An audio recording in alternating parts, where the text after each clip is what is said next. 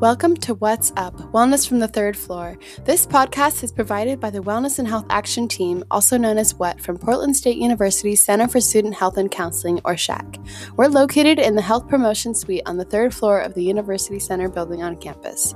Our purpose with this podcast is to discuss a variety of health-related topics in a way that will be accessible for a non-traditional campus. My name is Bella, and my pronouns are she, her, hers. My name is Josh, and my pronouns are they, them, theirs. And my name is Quinn. My pronouns are he, him, his. We're all members of the Wellness and Health Action Team, and we'll be your hosts for this podcast. Let's get into it. This episode on stress management tools was recorded prior to the current COVID-19 pandemic that is affecting all of our lives. This should serve as a general guide to stress management, and some of the tools will require some adjustment in this period of social distancing. We hope that you all are staying safe and healthy and will benefit from our content this term. Hey folks, so welcome to the first episode of our spring term series here. And today we're going to be talking to another member of our WHAT team about techniques for stress management. Hi, I'm Crystal, and I'm on the Wellness and Health Action Team here. I use she, her pronouns, and I'm a health studies major. Awesome. So this is just kind of a follow-up episode to our stress episode that we had back in the winter term. And we mentioned that we would try to give you more tips on how to actually manage stress and to kind of address the excess stress that we might have and turn bad stress into good stress. So this is that episode, and hopefully you find this helpful. And we will be sharing as many tips as we can, but also know that it's not going to be an exhaustive list, and there's always going to be new things to try. But we'll just start with number 1, find what works for you. So basically, finding what works for you just means experiment and do stuff for like a trial period. And let's talk a little bit also about how we can sometimes get in our heads of like, we're going to start doing this now, or I'm going to integrate this into my life. But how long do you usually think it takes to actually implement those practices?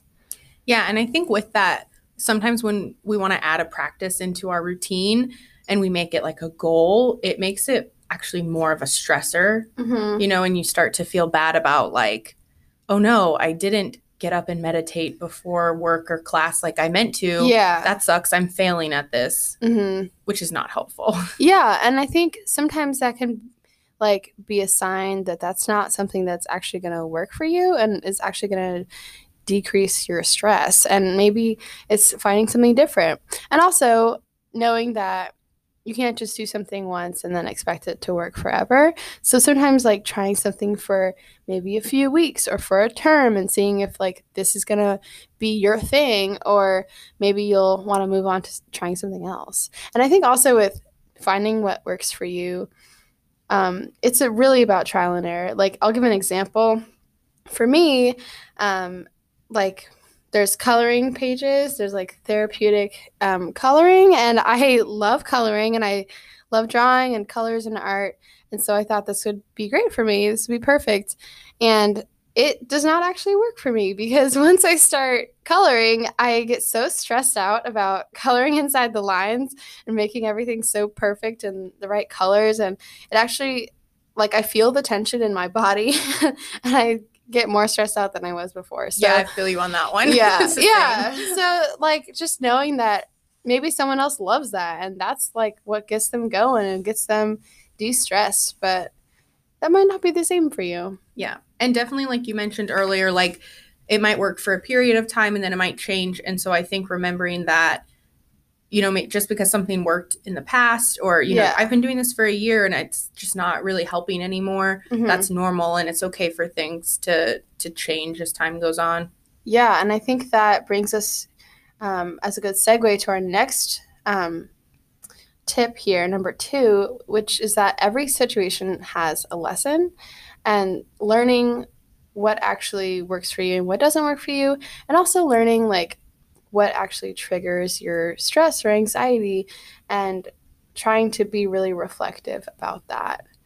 Yeah, I think that the key point with this is really kind of about observation and being able to kind of, whether it's in the moment or maybe like after you've sort of recovered from a stressful situation, to take a step back and say, okay, what was actually happening here? Yeah. Like, what were the triggers? What was my emotional response? Like, how was that?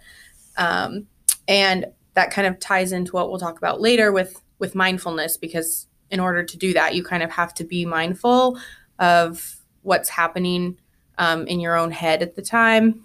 Mm-hmm. And this is also, we're not going to get super deep into this today, but cognitive reframing is a part of how you can sort of start to learn that lesson by taking a step back and kind of assessing things. Mm-hmm. Yeah, so that brings us to number 3, which is the cognitive reframing that you mentioned, along with PMA, or positive mental attitude.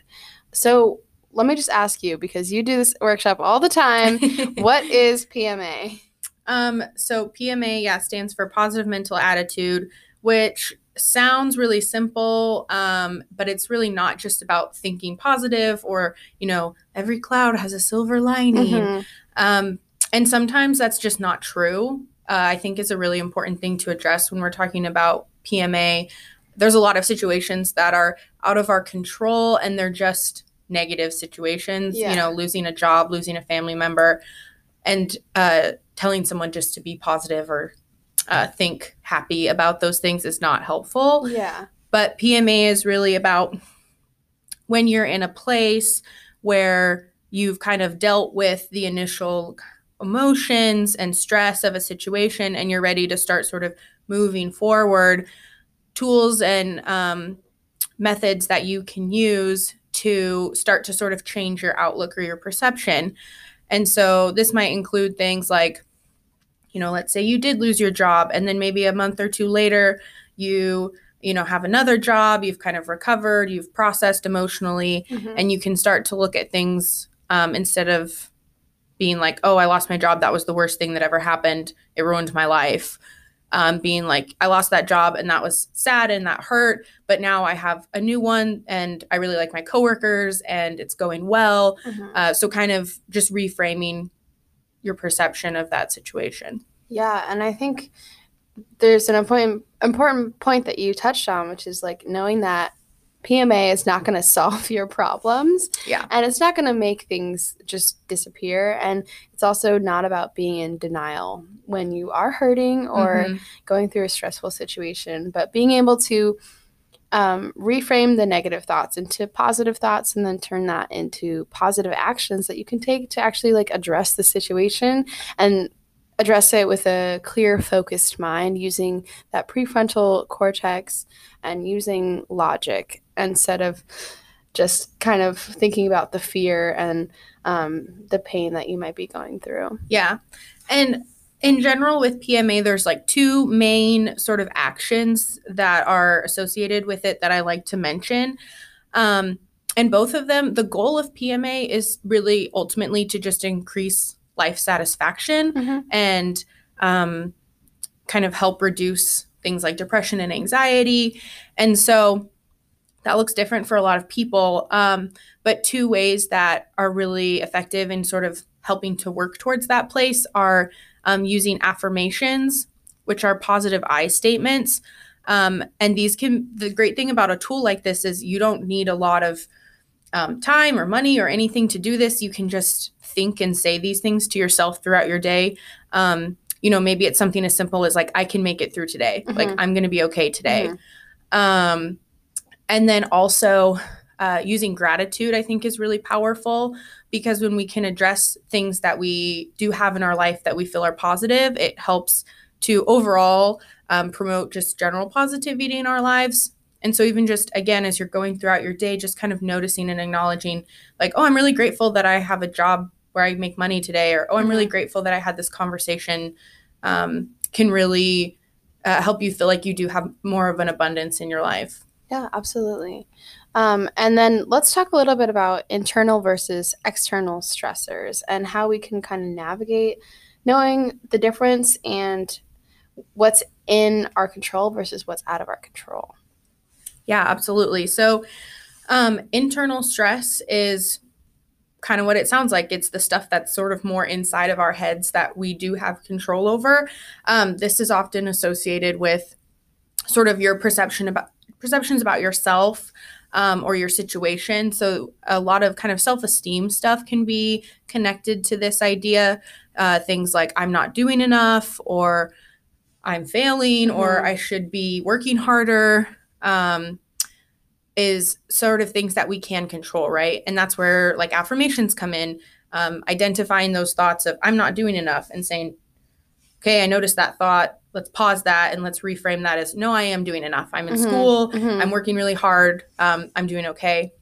Yeah, and like I'm doing what I can in this moment. And that's going to mean something different for every moment, right? So it's like sometimes you are able to handle more and do more, and sometimes you're not. And being able to really be conscious of that and to have space for like forgiveness for yourself. Absolutely. Yeah. So external stress is going to be more of, the stuff that's outside of, kind of your mind or your control. And this is kind of like we talked about earlier, things that, maybe related to work or school or family members, other people's actions, systemic systems and institutional barriers. That stuff we can't really control. And that's where PMA might not be helpful. Sometimes it can be, because you can kind of change how you approach it or you think about it, but it's not going to change the reality of what's going on. Yeah. I think also knowing that like this is something that I have absolutely no control over, but I'm going to still live my life to its fullest and do what I can, and try not to spend too much time stressing about things that you really can't change. Yeah, definitely. So let's move into number 4, which is staying active. And I have 2 caveats for this. I want to say staying active instead of exercise, because active can be more inclusive and include different things, and people might be able to like spend more time thinking about this and integrating this into their life than like going to the gym. And I also want to say stay active however you're able, and we all have different abilities, and people can practice this in many different ways and figure out like, again, what works for you. But what are some ways that people can kind of stay active in their life that's not like the traditional going to the gym or going for a run? Yeah. I definitely think the key point to this that is specifically related to stress is spending some time connecting to your body and how it is in reality right now. Yes. And that can really be done in a lot of ways that aren't really even including that much like physical movement. We don't typically talk about something like breathing as like an activity because we're doing it all the time, but taking some really deep mindful breaths, maybe putting, a hand on your chest or your belly while you do that. I mean, that's an active, engaged activity to do with your body. And so I think that even just taking a moment or two to do something like that is a lot more accessible than even some of the things that are often sort of talked about as accessible activities, like walking, which is great. If you have the ability to walk, that can be really beneficial. But even, going for a walk is beyond a lot of people's capacity for a lot of reasons. But taking a deep breath is something that hopefully all of us can do. Yeah, hopefully. Yeah, absolutely. And I think there's a lot of different ways you can engage your body and connect with your body, and it can be really grounding and also bring you back to the present moment. I think sometimes with stress we get so like upper body, just in our heads and thinking about what's going on in our brains, and stress has so many implications for your body. So to be able to like check in and like engage our bodies and even just like touch our legs or our arms and just like feel that we are there and we're present and we have abilities that are beyond our wildest imaginations. And having strength in that can be really helpful for kind of reframing the stress in that way. And so that kind of moves us into mindfulness, which is number 5. So what are some ways that we can practice mindfulness beyond, I think mindfulness, yes, it can be like sit down and do mindful breathing and, have like maybe a 30-minute meditation or something. But what else can mindfulness be? So I once listened to a Dharma talk by the current Karmapa, which is a religious leader in Buddhism. And he was asked how much time he spends in meditation per day. Mm-hmm. And you would think as a Buddhist religious leader, it would be like hours or something. Mm-hmm.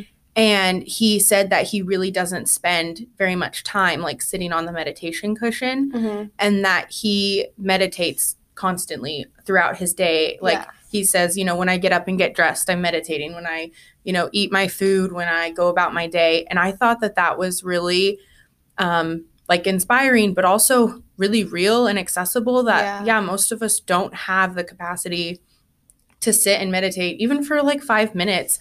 But thinking about how you can be mindful while you're doing things that are already happening in your life was like a really big game changer for me.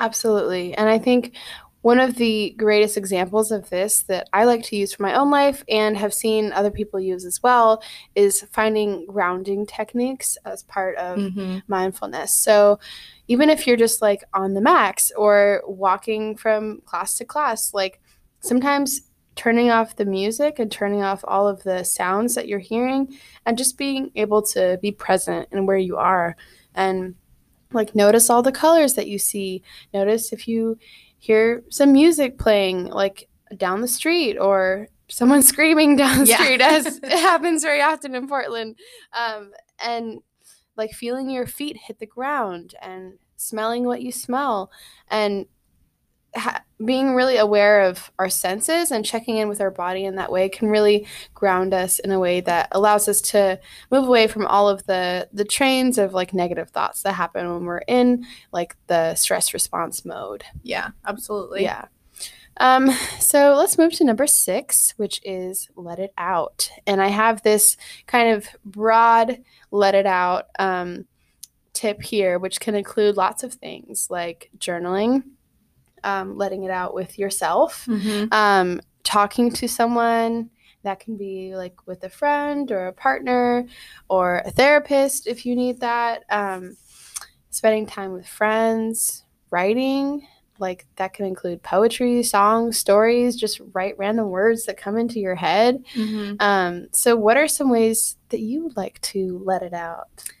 I think the tool that I probably turn to the most, everyone's going to think I'm just obsessed with breathing, but it's just like a really exhaustive exhale, like kind of like a, like just physically letting my breath out, and kind of trying to think about, sinking my shoulders down and kind of like letting my muscles hang a little heavy when I do that. And again, it's something just throughout the day as I get, kind of worn down or different things, just sort of like letting out that stress in that way is helpful. Yeah, totally. And I think it's about removing it from being so bottled up inside your body and having it physically outside of your body can be really helpful to see things more clearly. Absolutely. And I think this is why a lot of people like to make to-do lists and make them over and over and over again, even if they're not able to finish everything, but to have everything outside of your brain and to have it physically see it, you can often see that there's less than you thought, and it's a little bit less crowded than being so like stuck inside you, and it can hold tension in your body so much and affect our gut and our brain and our circulation. So being able to remove it from your body can be really helpful. And the opposite of that is number 7, which is put good stuff in your body. So basically what I mean by this is eating food that fuels you and makes you feel good. And I think this takes a lot of honesty and humility about what actually feels good versus what you think you need or what you think might feel good for you. I definitely think that, especially as students or just having busier lives in general, it's actually really hard just to get enough nutrients and enough food. And I think that in our society, there's a lot of discussion around elimination with food, but we really need to be thinking more about adding. Like as much as we can, being able to just consume things, like just like being able to eat, being able to drink water, because I think a lot of us actually are probably a little shy on that sometimes. Yeah, absolutely. Especially as students who work, which most of us do. And I think part of this is caffeine. And I know some of you are going to hate me for this, but really thinking deeply about whether or not that caffeine is going to be helpful for you or is going to be limiting you in the situation that you're in. Yeah. And that's going to be different all the time, of course, like I always say. Context is so important, but being able to be real with yourself. And being mindful about it. Yeah, totally, completely. I think the last thing that I'd want to touch on with this too is just including like pleasure in eating. I think we really disconnect pleasure and food, but really like that's a huge part of eating in a lot of cultures, and it can be a really great coping mechanism and like method of celebration and a variety of different things. And so part of putting good stuff in your body is putting in stuff that feels good and is pleasurable. Yeah, absolutely. I think my last point on this also is being reflective about whether or not the substances you might be using, such as drugs or alcohol, is being helpful in this moment, and whether or not you're kind of trying to solve problems or influence your emotional state with that sort of thing. And that's part of putting good stuff in your body. And there's healthy and unhealthy ways to do that. And hopefully you can find ways to be honest with yourself about that as well. Right. Yeah. So we'll move to number 8, which is get some sleep. Yes. This is my favorite one. Yeah, so obviously you can refer back to our very first episode, which is on sleep, for more sleep tips and conversation around how to get sleep. But hopefully you can be getting a full night's sleep every night. Obviously, that's not always possible. We know that, especially for students. But even when deadlines are approaching, trying to really prioritize sleep and taking power naps if you need to. Yeah. So do you have any thoughts around how to get some good quality sleep? Yeah. So for me, I think the biggest thing has been that not sleeping a lot is really glamorized in our society. Absolutely. Because we're in a capitalist society where time is money and your productivity is money, and you're not valuable unless you're producing a lot. Yeah. And so we're really kind of taught that we shouldn't be sleeping very much and that we should be working a lot. And so I think just really questioning the truth of that and kind of breaking down that like dominant narrative that we've been taught for so long. Because I think the first step to having more sleep is giving yourself permission to sleep more. And so, yeah, I've kind of gotten to a place personally where I'm like, you know what, this sleeping is more important, because if I don't sleep, then I'm not going to be able to do anything else. Yeah. And so I will not finish something in order to go to sleep, and that's okay. Yeah, absolutely. Absolutely. Your body is your temple, and your body is going to be with you a lot longer than that one assignment or project that you have to do. So, get some sleep. Go to sleep right now. And then we will move to our 9th tip here, and it's our final tip. And it is to seek and or give support. And caring for others can be a huge part of reducing stress and reducing your own stress and also the stress of people around you. Yeah, I think that, again, this is just one of those things that can be tricky to fit in when we already have a lot of things going on. Yeah. Because to me, this really gets down to sort of like quality time in our relationships.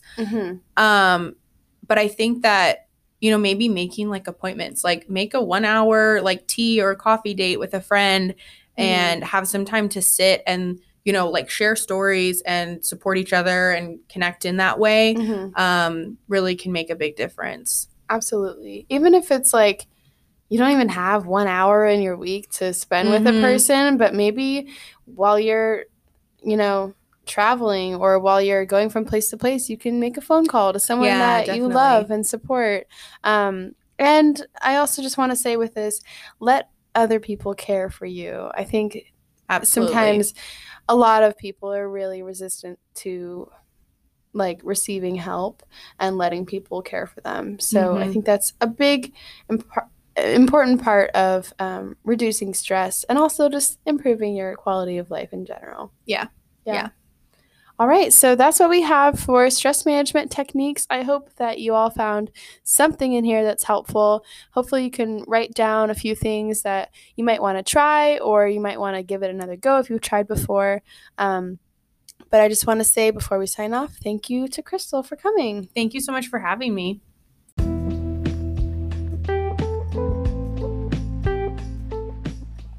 Thanks for joining us for this week's episode. Join us next week wherever fine podcasters stream for another deep dive into wellness. We'll be starting a 2-part series on how racism affects health. Now, normally, this would be the part where I would tell you all where you could find us throughout the week or what other fantastic events are going on around campus, but things are definitely different this term. The good news is SHAC, WHAT, and the PSU community are still here to be able to be a resource and support. And while things may have a more virtual focus, we're still striving to continue to be able to provide opportunities for community throughout this. So stay tuned. We'll be connecting with you all in new and exciting ways. Like always, you can reach out to us at our email and Instagram page. Links in the episode description as always. But we're also working on curating podcast episodes this term that pertain to this new normal we're all living in. A virtual newsletter, online workshops, and interesting activities like what we would do at tabling events or the hut, but tailored for a more online environment. Stay safe and well, everyone, and remember to wash your hands. Until next week.